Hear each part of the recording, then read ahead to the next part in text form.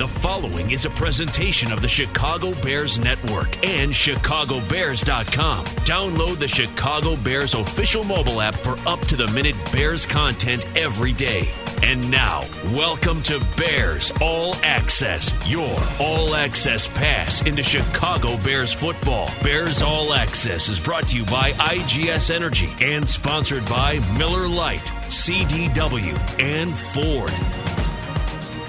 And good evening, everybody, from PNC Studios at Hallis Hall. It's time for another edition of Bears All Access, brought to you by IGS Energy with Tom Thayer. I'm Jeff Joniak, and we will be joined by Prince Amukamara, the veteran cornerback for the Chicago Bears. Tom, I want to start right into today's news conferences as the Bears try and put the Green Bay game in the rearview mirror. I thought Mitch Trubisky at the mic was outstanding, getting into a lot of detail about his thoughts about particular game situations which really define a quarterback, what you're doing in the red zone, what you're doing in the 2-minute offense, and was very transparent about what was going through his head and how he'd like to see a change in the future. What do you think about it? You know, Mitch and Matt Nagy both are kind of like an artist, because when you have a team, it's just like one big blob of clay.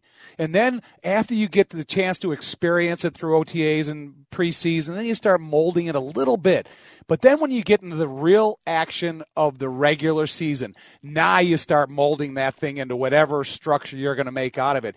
And so when Mitch goes back and he evaluates the tape critically, real seriously with his teammates, his coaches, and his peers, then you start understanding the things. Okay, I didn't need to hurry this up. Or, man, I should have seen this downfield. So it's all those types of things. You know, when Mitch said today at the podium, and probably trying to make the point the whole time, Mitch's improvement is going to be a constant. He's never going to get there and then it's all over. I'm at the top, or else, you know, that's I'm glad Mitch realizes that the importance of the continuous work and effort he's got to put in. As an offensive lineman, you need to see the game through the same eyes as a quarterback does, and you did for all your years as a guard with the Bears. Did you, after watching tape, see the game as he described it today? Yes. I think, you know, going into the first game, your first experience, there's a little bit of over-anxiousness, and maybe you're trying to think too fast, and all those things that you'll fall into the tempo and fall into the rhythm of the offense of the game.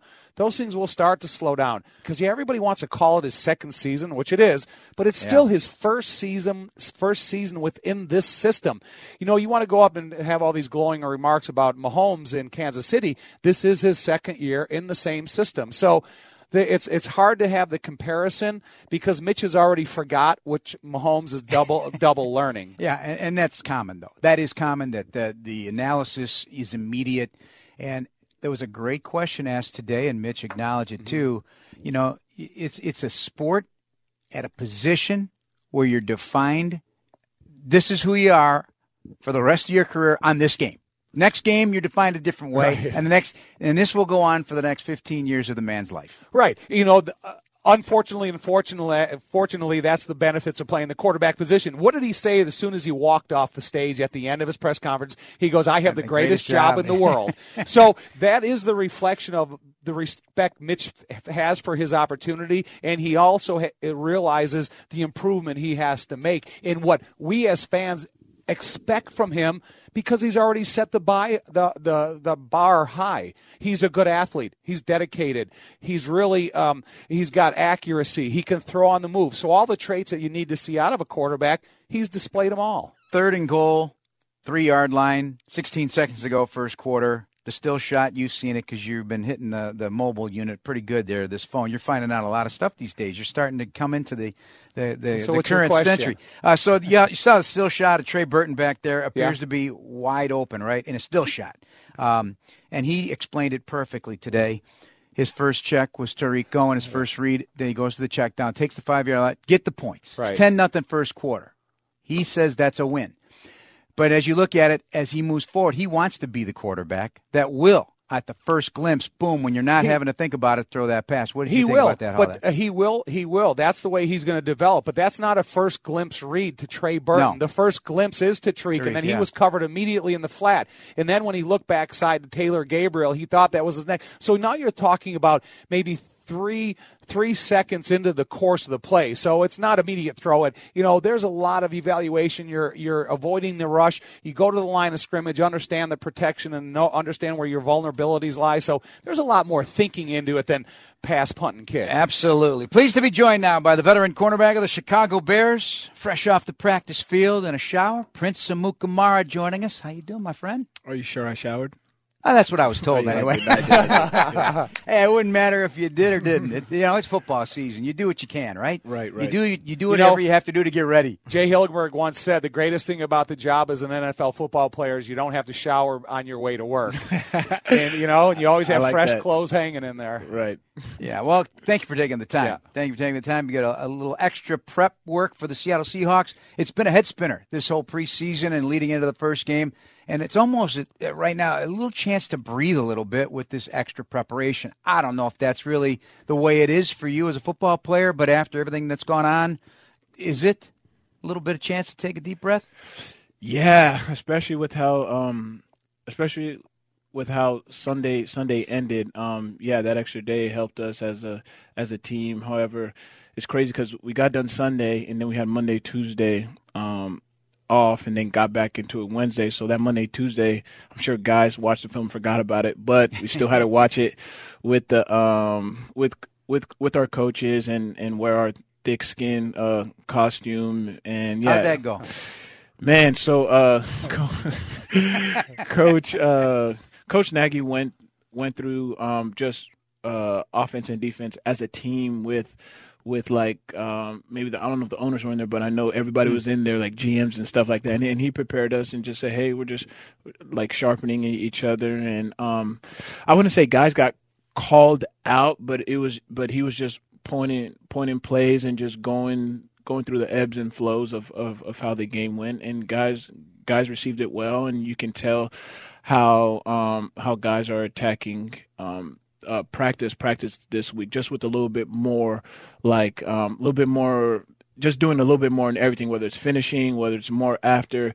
We just know across the team, guys just want to get that bad taste out of our mouth. This is one thing that Tom, for the 22 years I've known him in this position, he talks about that meeting where you have to have you dread it. And I don't know if it's always been that way. Well, here. It develops camaraderie, first of all, because you're challenged in front of your peers. And when you talk about having thick skin, you got to be able to take constructive criticism from the coach. As an offensive lineman, I could anticipate, I gave up a sack or a tackle for a loss. I look at the guy next to me, you got to stick with me. Come on, 5, But again, that's the way that you build the team that ultimately you're going to have at the end of this whole journey that you're just starting. Exactly. No, I completely agree with you, Tom. And it's more like there's a saying in football, I'm sure in all film, like it's never as good as it is and it's never as bad as it is on film. So just to remain neutral and just keep pushing. It is hard to have a 24-hour rule when you had 48 hours and now you're going to dig back in. Exactly. And here it is, the first day, because today is really a Wednesday in the football world of Monday through Sunday, but because of the Monday Nighter. So you're still getting questions about what happened in that game. Is that a challenge for a player because you are trying to set your mind right? And, the media has its obligations. Totally get it. You get it too. But it is hard to keep going back when you just want to just go forward. Yeah. I mean, again, I agree with you. It's just more about like that game, like all the emotions from sitting down with Mrs. McCaskey and just knowing everything that just went into that game. It's just like boom, like you just popped a balloon, and just kind of really, I'm sure it just deflated like this whole organization just for that night. But now, I think everyone has that short-term memories. Like, all right, on to Seattle. Like, did you know they were going to start with the T formation on the offensive side? No, I didn't get it until I saw on social media on Twitter. Like it was in honor of Halas and stuff like that. And I thought 1940s. That was pretty cool. Yeah. 1941 against the Washington Redskins, they opened. I think they beat them 73-0. Yes. Wow. At that time, and I just, it's the respect that you have. You think of Virginia McCaskey sitting in the stands and probably the only person to see right. the inception of that idea run, and then it just showed play still work. I got 7 yards. Yeah. I'll take 7 yards on that Right. play. I hope they use it more and more. And you know what? Knowing Matt and knowing how these offensive coordinators are and these offensive coaches, they'll come up with different offshoots from that play and make defenses prepare for it. Like they have to, right? You have to prepare for that. Just because they showed it, we have to prepare for Well, it. I would like to talk to Prince a little bit more about it after the commercial. Yeah. Just about his defensive thinking when you have to prepare for an equally balanced play like that. Maybe after the break. That's Tom Thayer, Prince Amukamara, our guest with you here over the course of the next 50 minutes or so. This is Bears All Access, brought to you by IGS Energy on Chicago Sports Radio 670 The Score. And welcome back to Bears All Access, brought to you by IGS Energy, a proud partner of the Chicago Bears, providing electricity, natural gas, and home warranty products to over 1 million customers across the country. Learn more about IGS Energy at IGS.com. Prince Amukamara, kind enough to spend some time with us here on Bears All Access with Tom Thayer, Jeff Joniak. Tom, you wanted to pick up the T formation play that started the game against the Packers, gained 7 yards. Right. You mentioned gain 7 yards, so it's not a play that you shelf and never bring out again. But, Prince, now when you're on the other side of the ball, now you're looking at a backfield that you don't have great familiarity with. What do you think? What are you thinking defensively? So I'm just thinking, okay, there's 3 backs in the backfield. I'm thinking, of course, there can be some type of toss or direct run, but I'm also thinking, okay, he has 3 guys in the backfield. There's also max protect, maybe some type of deep developing routes. So when it's stuff like that or something we haven't seen, it's just like, okay, when in doubt, bail it out. Like stay deep, let it clear out, and then react after. Okay, so now for the fans of us getting ready for game 2, you have the guys like Big Ben, you got Marino, and even Rodgers for some case, kind of more stationary quarterbacks. Now you're bringing in Russell Wilson. They got Dak Prescott. They got a slew of creative quarterbacks in the NFL. Does this change your game at all when you have more of a stationary quarterback as opposed to a Russell Wilson type? The only way it changes my game is just have to be I just have to be well conditioned, just because I know Russell's going to extend the plays. I mean, similar to the guy we played last week. You don't even want to mention his name. I just know that they're quarterbacks like that are going to extend the plays. So I just have to we call it a plaster, where you get close to your guy or get close to any guy if you're in zone, just because when the quarterback starts scrambling, it's like basketball. Guys can go any way. Aaron Rodgers, let's just say it, that second half, the frustration level of a defense, if we're watching it and frustrated, I can't imagine what it's like for you guys, because you got to stay patient and you got to be there to make the big play. What is going on after a first half where it was complete domination and you pressured him to then having him sit there and just pick away? Yeah. I mean, so the first half is just like, wow, like we really punched them in their mouth. I mean, even when Aaron was in, we punched them in the mouth, and then even when they didn't start moving the ball until Kaiser got it. When Kaiser got in, then they started moving the ball. But then you see Khalil ended that with a sack fumble or sack strip, and then turnover on downs, and then when we go to halftime, guys were of course feeling themselves excited, but guys were still echoing like, hey, like this is 4 quarters. We haven't did anything yet. So guys knew like we had to bring it back the second half. The second half came. We weren't sure if Aaron was going to play or not. And then he ended up playing. And then they started getting some up-tempo stuff. They started moving. And then when they had the first score, I think that was on Kyle. They had the first score. Then it's like, okay, they got some momentum. And then I come back in from my head with a head hit. And then they have the long play on me, and then they have the second score. Then it's like it's almost like bend don't break. It's like, okay, like let's have some poise. And then it just felt like once we started bleeding, we couldn't stop it and stuff like that. And I'm just thinking like, man, if we just held them, because as we were watching film, I'm thinking like, okay, man, it was really like 5 minutes in the third quarter, and it was like 20-3 or 23. Yeah, you mentioned that, like you mentioned that you were surprised. Yeah, I just couldn't believe it, and then like we just couldn't stop the bleeding, and they just had the momentum, and they just went with it. So I mean, you got to tip your hats to them for not tanking it and for not giving up. You know, I think when you have that saying, desperate times call for desperate measures, when he came out of the locker room at halftime, I think he kind of threw the game plan out the window and said, all right, okay, I'm going to get the ball out of my hands like Aaron Rodgers knows he can. So I think that kind of changed the whole tempo of the game a little bit more necessity to protect myself than actually doing the devised game plan that McCarthy put out there. Right, I agree, because he was if you watch him, he didn't really put that much weight on that foot, so it was just quick dink and dunk, and then the line did a great job with protecting him. And there's a time when they were probably, we call it the maroon zone, maybe like the 30-yard going in, and we had a great third down, and I seen him arguing with McCarthy, like, hey, like, keep him back, keep the field goal team back, I want to go. And McCarthy's like, no, get out, like, get him out, and stuff like that. I'm like, man, like, this is not a good sign. This guy feels this confident. He was ticked about it, apparently, because he in his mind, this reminded me a little bit, not certainly it's week 1 versus the Super Bowl, but when I'm sitting there while I'm at the Super Bowl and Atlanta giving away its lead, on that day, every single thing that happened had to happen how it happened for them to even have a chance to win the game. Right. And I believe the same thing happened in this case. It had to happen that way. If he settles for a field goal or another field goal, no, there's no chance. Or the Bears are one snap makes a difference in that game. Right. That's probably the most difficult aspect to swallow. Right. In any phase. Right, yeah. No, I couldn't agree with you more. You know, just going back to the preseason a little bit, because there's a little bit of talk about interceptions this year, and it's need to be talked about because it's something that's going to happen. And so you started the conversation, the preseason, then Khalil Mack comes here. Does that number in your head go up, or are you still got that same number set in your head? Yeah, of course. I think I still have I'm gonna have that same number every year until I get it, as long as I'm playing.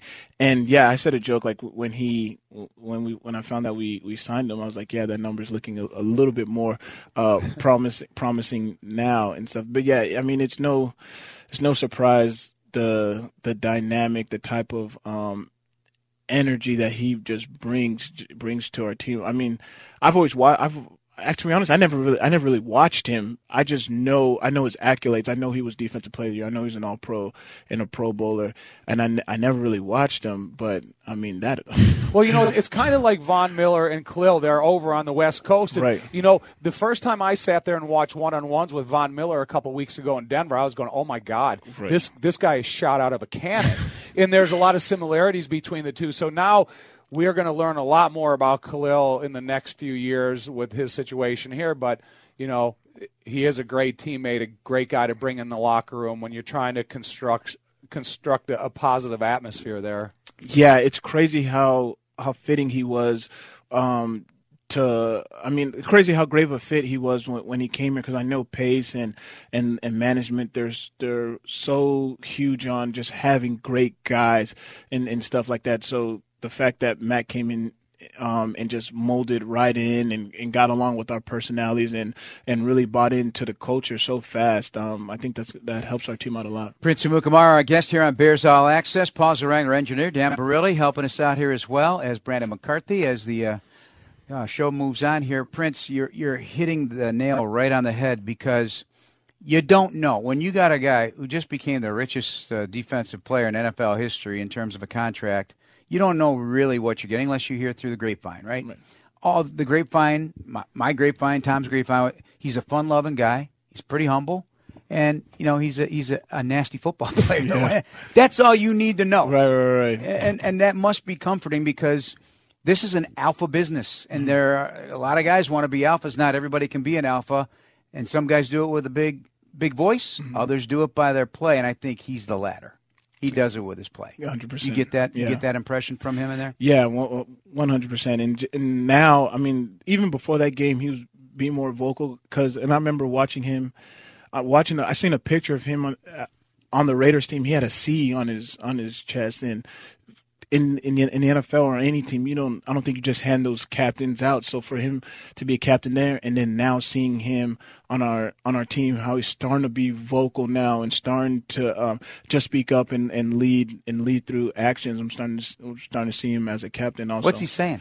I think he's just making sure we're poised, saying stuff like, come on guys, like let's get one. When he talks to the beats, hey, cover your guys just for one more second so I can get in and stuff like that. I like his practice habits, that he's going to make guys like Rashad Coward better because now he's going against this offensive line every day in practice. He's got a really serious approach to his effort and the tempo he uses that now you see it's a trickle over effect where guys are going to have the opportunity to develop and practice against the best in the league. And believe me, I know about practicing against the best defense in the league and how much better you get because of it.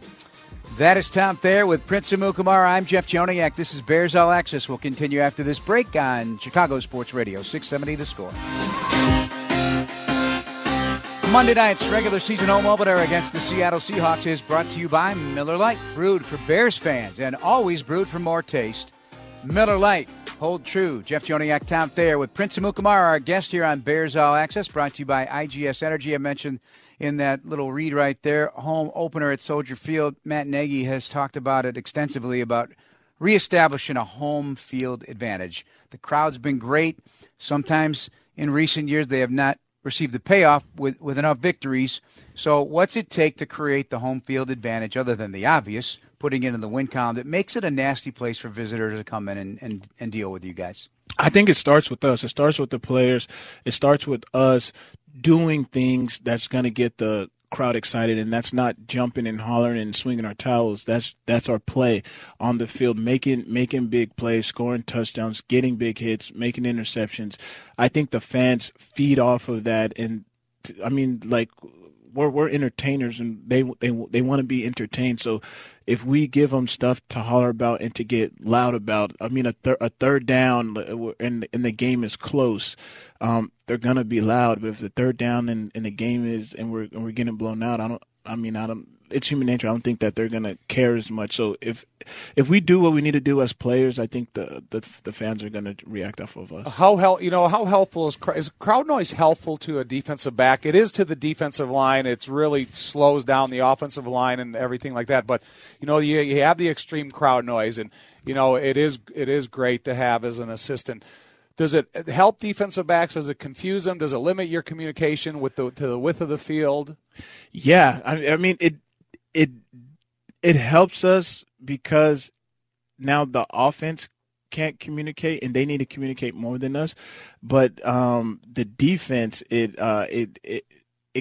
can hurt us just a little bit, but we don't care, just because we do need to communicate verbally. But that's why we can use like sign language, and we can do other stuff. The corner is very easy. You can just give me 1, 2, 3, or 4, and I know how to play those coverages. A lot of chatter between wide receivers and DBs, at least during my time in football. And this week they got a ex-Chicago Bear that has he brings a lot of chatter with him.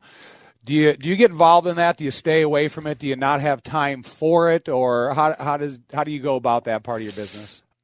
I never start talking first unless someone's not playing the game the right way, and either that's doing extra after the whistle, or if they're talking to me, then I'll pop off after. But other than that, anything in training camp with Anthony Miller, because he came in here a confident guy and he's a rookie. So now Prince Amukamara, a seasoned veteran, and you gotta go have a couple battles with a guy like that.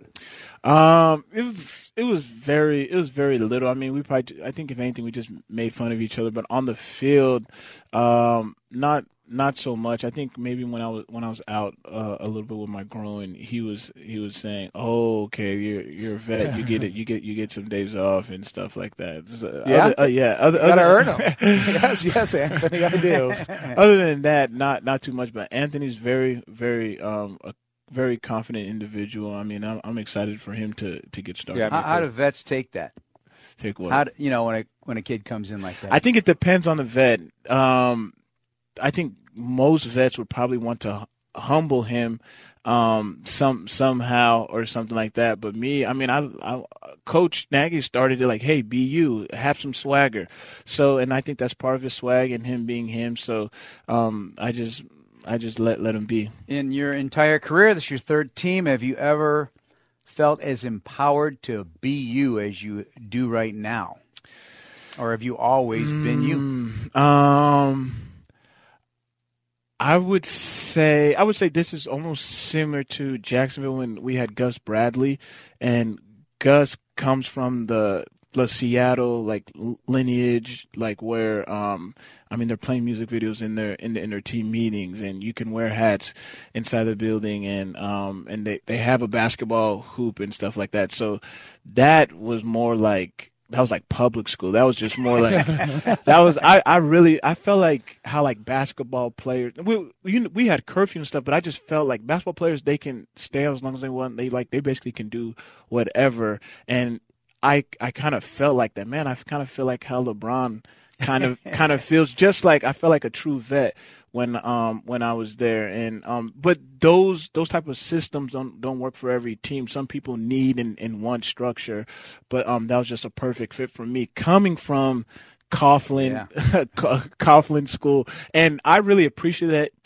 that in my career because I was there for 5 years, and that really like straightened me up. Being 5 minutes early and knowing how to be a pro and stuff like that. So that prepared me for a Gus Bradley and a Matt Nagy.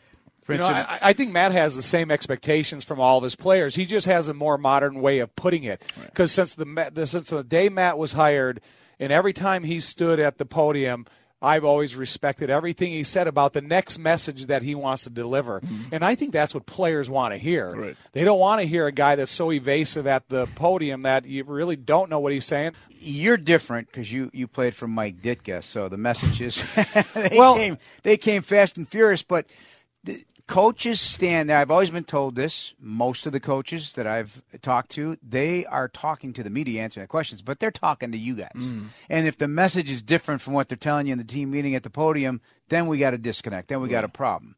Am I right? Right. I mean, you need to and I don't know that you're hearing what he says at the podium, or if you guys do occasionally read it. I know a lot of guys on Twitter now, so they are susceptible of hearing things that maybe they didn't want to hear before, or reading things they didn't want to read before. But the message has to be consistent. So I think there's this notion that, coaches stand there and tell the media a bunch of nonsense just to fulfill a commitment, but they are talking to their players. Yeah, I agree with that. But my perspective is almost like a vice versa, because I feel like what he tells us is what he's telling to the media. I don't know which one comes first, but anytime he'll tell us something and then I'll see a tweet or a clipping, I'm like, oh, he said what he told them. He told that exactly to us. Was his approach any different? It seems like you have 5 months to prepare for your first game of the season, then you got 3 days to prepare from every game after that. Was his approach the same at the beginning of this week as it has been leading up to the Green Bay game, but now your time is much more condensed? Yeah. Coach Nagy's been very even-keeled, and I think from this generation of coaches I've been seeing, like, they're starting to bring the energy, and they've learned that players feed off that energy. So he's the same coach talking stuff to us at practice. If the scout team offense makes a play, it's good job offense, just to get under the defense skin. And if I drop a ball or something, Prince, that's another 10 balls on the jugs for you and stuff like that. So he's always he's always on us, always bringing that energy. And I think as a player we appreciate that from the coaches. He's very transparent too. Mm-hmm. He, I don't know how players feel about this too, but he, taking responsibility today at the podium too, just talking about how he didn't feel like he was in a great rhythm as a play caller in his first game here as head coach, and have the dual hat of offensive coordinator, or not offensive coordinator by title, but design the game plan, call the plays as a head coach, especially on third downs and so forth. That admission, a lot of coaches are not going to do. Mm. They may say it. I believe what he says. It's not just lip service. The players appreciate that. Yeah, I think there's a very. I think him him being genuine, I think guys can really read off that. A player can tell if a coach is faking it or not. Is this the closest in age you've ever been in your career to your head coach? Yes, because yes, you know when you start closing that gap between the Coughlin and the other years, there is a difference because now you're seeing things similarly. You know, he has young kids and he's everything else that goes on with his life. There's more relatable. Yeah. Right. Yeah. I can definitely see that, and I think that's why it's a good fit. Prince Amukamara, our guest here on Bears All Access, as we break down the Bears game to the loss to the Packers and look ahead to the Seattle Seahawks. A visit from Pete Carroll's guys. He mentioned Gus Bradley, so Prince Amukamara knows a little bit about that defense over there in Seattle. Bradley worked there and was kept by Pete Carroll in his first year back in 2010. 8 years of great success for the Seattle Seahawks. Russell Wilson and the fellas coming to Soldier Field. We continue here on Bears All Access on Chicago Sports Radio 670 The Score. This segment of Bears All Access is brought to you by Ruth's Chris Steakhouse. This is how it's done. The yum from Tom Thayer as Prince Amukamara joins us here. Our remaining segments with the Bears starting cornerback getting ready for the Seattle Seahawks. I mentioned Gus Bradley. You played for him in Jacksonville. Now he's out in L.A. with the Chargers as defensive coordinator. But he comes from that system. There's a lot of familiarity here, a little bit about exactly what they're going to be doing here as well. There's a lot of interesting things they do defensively, but it's different.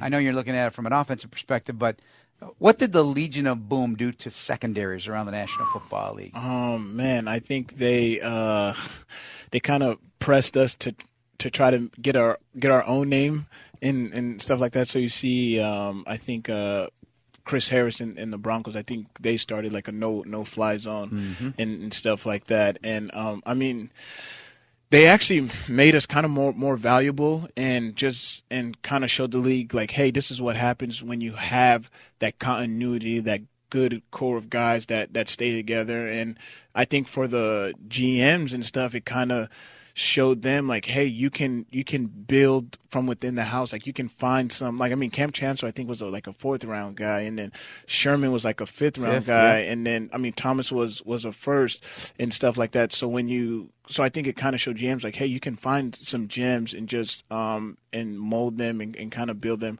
from within. But I mean, they were just dominant probably for, I think like. Well, really, when he's had 6 out of his 8 years winning records, playoffs, 2 Super Bowls, win 1. First 2 years, 7-9. They made massive changes in their system early. All right. So you get these teams with nicknames, and then because it starts with boom and it starts with the big hitting safeties. So now you get all these rule changes. Do they have to change your tackling tempo, and maybe it changes what the reputation of defensive backs can be because you can't light up guys anymore, starting with the safeties and to the DBs. Right. Yeah. I think guys we have been practicing how to hit. I mean, how to move our head. I mean, even the defensive linemen now you can't even. It used to be like a bonus, a cherry on top to put all your 300, 400. Tony Saragusa to who was it, Gannon, or when he ended his career at the Raiders. It used to be great to just land on them. Now you got to hit them and then like roll over, and you might get hurt trying to land on your shoulder and stuff like that. I mean, Ben Roethlisberger's 6'6", and how much? I mean, come on. Some of these quarterbacks, they're big guys. Cam Newton, right? Or Dante Culpepper. How you plan on bringing that guy down? You got to do by any means necessary. Right. And you can't. Yeah, and that's the thing. I think guys. I mean, I hate to bring this up, but we've learned from. I think we learned from the Saints and Vikings game. It's like it looked like Marcus Williams, a safety. It looked like he wasn't trying to blow him up, like he was just trying to hit or get a tackle. But I think for him being so worried about that, he missed the whole play. So I think guys are just gonna do what they have to do. You're talking about the playoff game. Yeah, the playoff game. Yeah, I think guys are just going to have to do what they have to do, make the hit, and then. Boy, but if that happens, the next morning you're a front page story. Exactly. That's the rub on it. Yeah. Well, it's the fundamental challenge. Your whole life you're preached about the head part of the fundamental of whatever you're doing, blocking, tackling, anything. Now it's almost that you got to completely get rid of your head and think of shoulders and arms and getting it out of the way. So I think the defensive back. He just unfortunately ducked his head too early trying to make a legal hit at the end of the play. Yeah. I'm thinking this. If I'm an offense, I am working the middle of the field to my heart's content because really the fear of getting ripped back there at the tight end position or a crossing route or whatever, I think is gone. Yeah. No, that's true. Yeah. I mean, do you feel you might start seeing that this year? Yeah, I can definitely see that. Even, I mean, I'm thinking about from our game, even with those late hits on Mitch, like those late quarterback hits. It's just like if a guy rolls out, I mean, even just throwing the ball, you're more likely to get a penalty from that too. But the game's moving so fast. Are you actually thinking through this? No. You can't possibly. Yeah, no, I can't. I'm not worried about that. I just have to face the repercussions after. You know what's weird is in talking to Charles Tillman quite a few times about his peanut punch and all that stuff, he said that there are times where he is in position that he can anticipate the momentum of the offensive player coming at him in regards to getting the punch in there, or how if he's going to be off balance when when he's hitting the ground, and that, you can just come, like last week, for example, didn't Von Miller go up and just take the ball away from the running back for Seattle? Unbelievable. From it's the just side. The anticipation of movement by defensive players because you see it so frequently in your life. Yeah, and I think the more you play, just the more you're able to be you're more able to react and just make great plays like Von did. That tape is fun to watch if you like pass rushers. Oh my gosh, I seen how it. How about when the tackle gave him up and he comes slanting down? Russell Wilson never saw him. I mean, he put some punishment on that man. Yeah. Well, they started, and Mac could be doing the same darn thing on Monday night. I asked Mac. I said, "Did you see?" I had to look at the stats. I think for Von, I think Von had 3. Yeah. The 3 sacks, and just that slant. He went up and then just darted straight in, and then it was a sack fumble, and then the one where, because Russell likes to roll out, Russell circled back and just ran right into a brick wall. Yeah. Well, the first play of the game, they're in Denver. They run a 7-step play action fake drop. Any offensive tackle in the league is going to get beat. And then at least 1 out of 2, you got Chubb rushing, you got Derek Wolfe on the inside, you got Von Miller. Yeah. That's a silly play to run to start your season. Right. So sometimes you have to put some coaching criticism in there when you're thinking about the rushers. Von Miller 1 week, and now this tackle is going to go to sleep all week thinking about Mac. Yeah, it's almost like the O-line's playing the AFC West back-to-back. Yeah, it's funny, though, today in the locker room, Mac's saying, I get Aaron Rodgers 1 week, now I get Russell Wilson. Please. He goes, give me a break. Right. They're thinking just the opposite. I mean, that is one thick-bodied pass rusher who can really close the distance on a. He's got the thing I love watching about it, and I love a couple things in football. If it doesn't really matter to the average listener, but I love running backs, I love variety, and I love pass rushers. I love the different toolbox of each pass rusher and how they can make plays just on their sheer athleticism, power, knowledge, instincts, and whatnot. Those are fun. That's like art. Right. Rushing the passer. Would you agree? Yeah. And because they also use like karate or just something with their hands. It's not a wax on, but it's crazy how they use their hands, and it's almost like you could tee off on that old lineman, because you can do a bull rush and go straight through them, or you could shake them and go outside and inside. I mean, but the best part about being a D-line is that you can have a sack one play, run out, get a breather, get refreshed, and then go back in full speed to do it again. Or you could get blocked for 71 plays, make a sack in the 70s. Yeah, exactly. Tom would just be cutting them left and right. Well, no, you know what? It'd be awful. Watching the Denver-Seattle game, the first couple plays, Denver brought third-tier pressure onto Russell Wilson. So it did change his way of thinking. It thought he kind of put in his head quicker that I have to escape rather than sit inside the pocket. So it'll be interesting to pay attention to. When you talk about your favorite thing in football, Jeff's favorite thing in football is the corner blitz. Yeah, I love corner above blitz. And beyond all that other garbage, he just wanted to tell you. Love corner blitz. Yeah. Love Rondé Barber, corner blitz. Yeah. Over the years, outstanding. I'd like to see them send you every now and again. You been on a blitz at any point in your career? Yeah. In my career, but not much. I don't think they pay you're us to do outside that. guy Yeah. anyway. You're an outside guy. One thing I want to bring up before we go, because the Mac, when we sat down, we did the TV interview him when he first got here, and I'll be doggone if he's not. His whole interview is using his hands. And it was wax on, wax off. And I'm thinking, just the way he was talking and how he used his hands, because it's muscle memory. Yeah. I'm telling you, he's sitting across from me. He's probably using those same moves on an offensive tackle. Yeah. No joke. I can see that. I can see that. It's definitely muscle memory, a lot of repetition. You know, you go back and you look at Von Miller, one of his first rushes. He's got an unbelievable karate move that the offensive tackle extend his arm. He bats both of them down. But the thing about it is Khalil's really good at it too. He can bat an offensive lineman's arms down and still have his momentum and feet going forward. Jeez. So they have to be double organized, because most people, when they're using their hands, the first thing they want to do is think about stopping their feet. Right. And so now you got these great rushers, bam.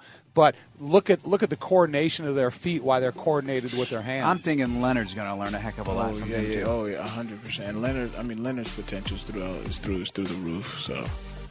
All right, Prince Amukamara, our guest here on Bears All Access. Another segment to go here on Chicago Sports Radio 670 The Score. This segment of Bears All Access is orchestrated by CDW. CDW, people who get it. Jeff and Tom with Prince Amukamara. Get it ready with the Seattle Seahawks. Russell Wilson, Brandon Marshall coming to town. Had 3 catches and a touchdown last week, overcoming some toe and ankle issues. Said he traveled all over the world. Offensive pass interference push off in the end zone he had. There you go. That's good to see. For Prince, who knows where he'll line up. He's more than considered there, I think, a possession target there. But they got speed. That team's speed on both sides of the ball. Tyler Lockett had a 51-yard touchdown. They had a tight end, fourth-rounder, Will Dissly. Dissly. Coach was calling Ditka over there. He's a big guy rumbling through tackles, breaking tackles on his way to a 66-yard play. So the Seahawks may be rebuilding, but they got some weapons. What have been the preach points already for you guys? Well, definitely, what makes a team go is definitely the quarterback. So, been talking about Russell a lot, and yeah, with Doug, I think Baldwin, I don't think he's gonna play, but just getting to know their receivers from Jerron Brown and Marshall and Lockett, who got a nice little payday this offseason, and so we're just introducing ourselves to them, and like we did on the field and practice against their stuff, and they have a pretty good offense. They like to run. They definitely like to run the ball, and when they get a chance, like you said, they're going to give you those deep shots. I talked to you a little bit about crowd noise before, because there's no more outdoor stadium in the league right now than Seattle to be disturbing for the opponent's offense. So now Russell Wilson goes into Denver. You get a chance to evaluate that tape. Is he a different quarterback with crowd support than he is at home, when he's got complete control of the cadence and all the movement of personnel at the line of scrimmage? I would say so, especially it being home. I would say he's more comfortable. He's able to probably get out more checks because he's not being interrupted by the crowd noise. So I would say it's definitely an advantage when he's at home. You've been around a long time, so you've experienced a lot of highs, a lot of lows throughout the course of your career with games, wins and losses. With a young team, does anything concern you about a loss like that for a young team that's still learning how to win? Not at all. And I saw that firsthand today with Eddie Jackson. Encouraging guys to keep finishing to the ball. Even when he broke it down today, he said, "Hey, fellas, it was simple why we lost that game is we didn't finish. So let's continue to do that. Let's emphasize it more, and let's exaggerate, and let's start doing extra at the ball, because I don't want to ever feel that feeling again." So this is Eddie's second year. But you understand, he came from he came from Alabama and stuff like that, and I'm sure he's not used to losing. So just seeing that, seeing his mindset, and I'm sure a lot of guys respected that. been here for this entire show, we've never once mentioned Roquan Smith. So now you have an opportunity to be around him for a couple weeks. He comes from a big-time program in Georgia. He's a first-round draft choice because he's a qualified athlete. What have you seen in Roquan in a couple of weeks? Is he a conversation guy to the different defensive players on the team, or is he consistent with his position coach and maybe a guy like Danny Trevathan? Roquan's maturity, I mean, he doesn't even seem like he's a rookie. I mean, he's so mature, especially off the field. Me and him has had a lot of conversations off the field, but just on the field, he just seems like he knows everything. And I didn't know how fast he was. I mean, he tried to challenge me in a race. We haven't raced, but he tried to challenge me, and just seeing how he flashes on film. Our whole team's excited, but yeah, I mean, especially like off the field when we speak just about like financial stuff. I mean, this guy already seems like his head is on straight. Yeah, he's one of a handful of first rounders on that defense. You're one of them. He is. Obviously, Kyle Fuller is. Obviously, Khalil Mack is. You're the 19th pick in your draft. What's the pressure associated with that? I know it's a common question that's asked for a young player, but you're not a young player anymore. How did you deal with being a first-round pick? Man, and how can you help those in the same position? Yeah, I would say, I mean, the pressure is to perform, but to perform now. Like the team, the organization, they want to see and their ROI. They want to see a return on their investment. So I mean, I would say their expectations for you to be Pro Bowl first year. It's just for you to show them like why we chose you. And you might have a standard for yourself, but they have a standard for you. But I think as long as your standard is higher than their standard, and you put the most pressure on yourself, I don't think their pressure isn't really going to mean anything to you. And I mean, and this is extra information I'm giving you, but like when I talk to hey, you got a platform here, my man. When I talk to Kevin White, like even Kyle Fuller, like look at Kyle Fuller last year, like his back was against the wall. Like me and Kyle are actually closer this year than we were last year, just because it was kind of awkward. But I told Kyle, I was like, hey, like they brought me and Coop to take your spot, and even in training camp, there was nothing. He didn't. If we're being honest, he didn't really show anything. And then I was out for a little bit, and then he started to hold his own in the games. And then first two games, he held his own against Julio, held his own against Deshaun and Mike Evans. The next held his own against Antonio. Then it's like, whoa, like we can't. Now I'm back. It's like, hey, we can't just take this guy out. So what? Like Kyle's mindset was just like, man, my back's against the wall. I got to come out swinging. They don't really. They don't believe in me. And God, sorry, trying to be so politically correct, but you can't. I'm only saying they don't really believe in him because they didn't pick up his 5th-year option.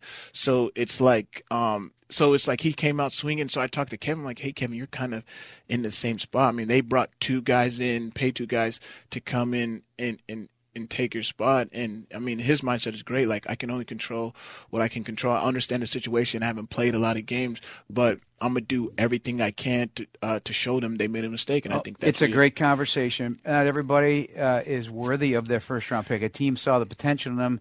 I'll never forget a guy named Gaines Adams, first-round pick. He passed away many years ago as with Bears. He told me before he passed away, 3 months before he passed away, I wish I wasn't a first-round pick. Wow. He couldn't live up to those expectations, and all of what came with that became too much, from family to whatnot. And, like you said, they expect Pro Bowl. Yeah. If you don't you almost feel like, you're let them down. Right, you're a bust. Hey, nice bounce-back game coming up against the Seattle Seahawks. Hope you have a great season, and thank you so much for your time. We appreciate it. Thank you guys for having me. It's always a pleasure. Prince Amukamara with Tom Thayer and Jeff Joniak. That's wrapping up this week's Bears All Access. For Brandon McCarthy, Paul Zarang, Dan Burley, thanks for listening, everybody. Thanks for your help. We'll talk to you next time here on Chicago Sports Radio, 670 The Score. Thanks for listening to this Chicago Bears Network presentation of Bears All Access. Podcasts are available on ChicagoBears.com and on iTunes, or download the official Bears mobile app. Bears All Access has been brought to you by IGS Energy and sponsored by CDW, PNC, and Ford.